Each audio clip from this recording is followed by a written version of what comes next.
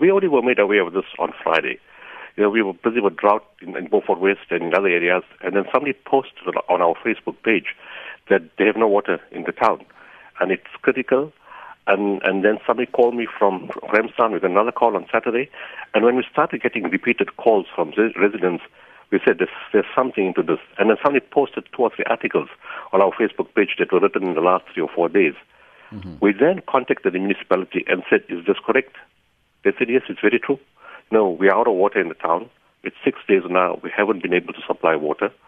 The Settlers Dam, which supplies the water to the town, is only 13% full, of which there's only 3% left of water. The other 10% is silt. You cannot use it. So in essence, that dam is going to shut down in the next 5 days. Then they said about the Wayneck treatment plant. That had a problem, electrical supply problems. So the pumps couldn't pump because of storm damage. Wayneck supplies 8 megaliters per day to the town.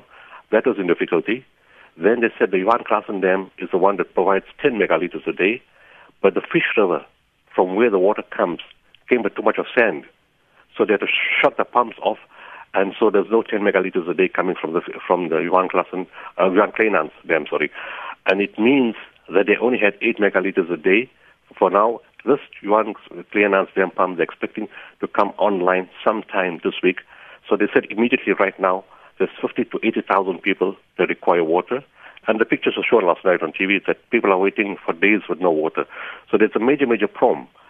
If the pump comes on, in the meantime, it has to be augmented with bottled water, which, of course, is not sustainable.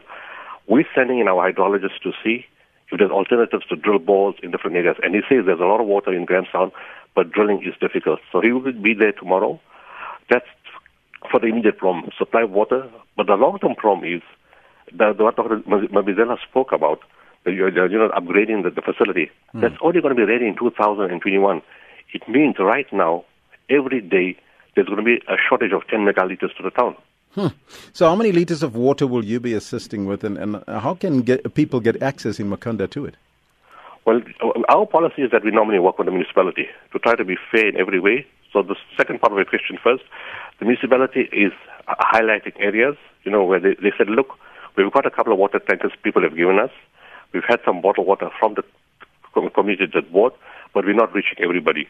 So they said, you covered us to the different areas, and some of the town people also said we'd like to join and identify different areas. So it'll have to be a distribution to the different areas physically. We will send in 5 trucks between today and tomorrow, which will carry just over 100,000 bottles of water. And we have to keep sustaining that with more trucks thereafter. And we're hoping that after your interview, maybe a few corporates will call and say, look, they're prepared to provide trucks. But as I said, this is not a long-term sustainable solution. The hydrologist has to go on site. And in the different areas, if you can start drilling boreholes in every area, say for 20,000 people here, 10,000 people there, 5,000 people on the other side. So if you can have a borehole that makes people's queues much shorter, makes water more accessible, it's easy for kids when they go to school and for people when they go to work, that would be the ideal solution till this treatment plant is up and ready in either 2020 or 2021. So in the meantime, Doctor, for anyone who may be able to assist you as the Gift of the Givers, how do they get in touch with Gift of the Givers? Call our toll-free line, 0800 786 911, or visit our website www.giftofthegivers.org, or visit our Facebook page where our daily work is being shown and all the pictures are posted there. And but the toll-free line would probably be the best. And we don't want people to start collecting bottled water all over the country right now. It's a nightmare to collect it, to transport it, to pack it. Cash is better. We can buy water closer to the site, and we can even use that to drill boreholes.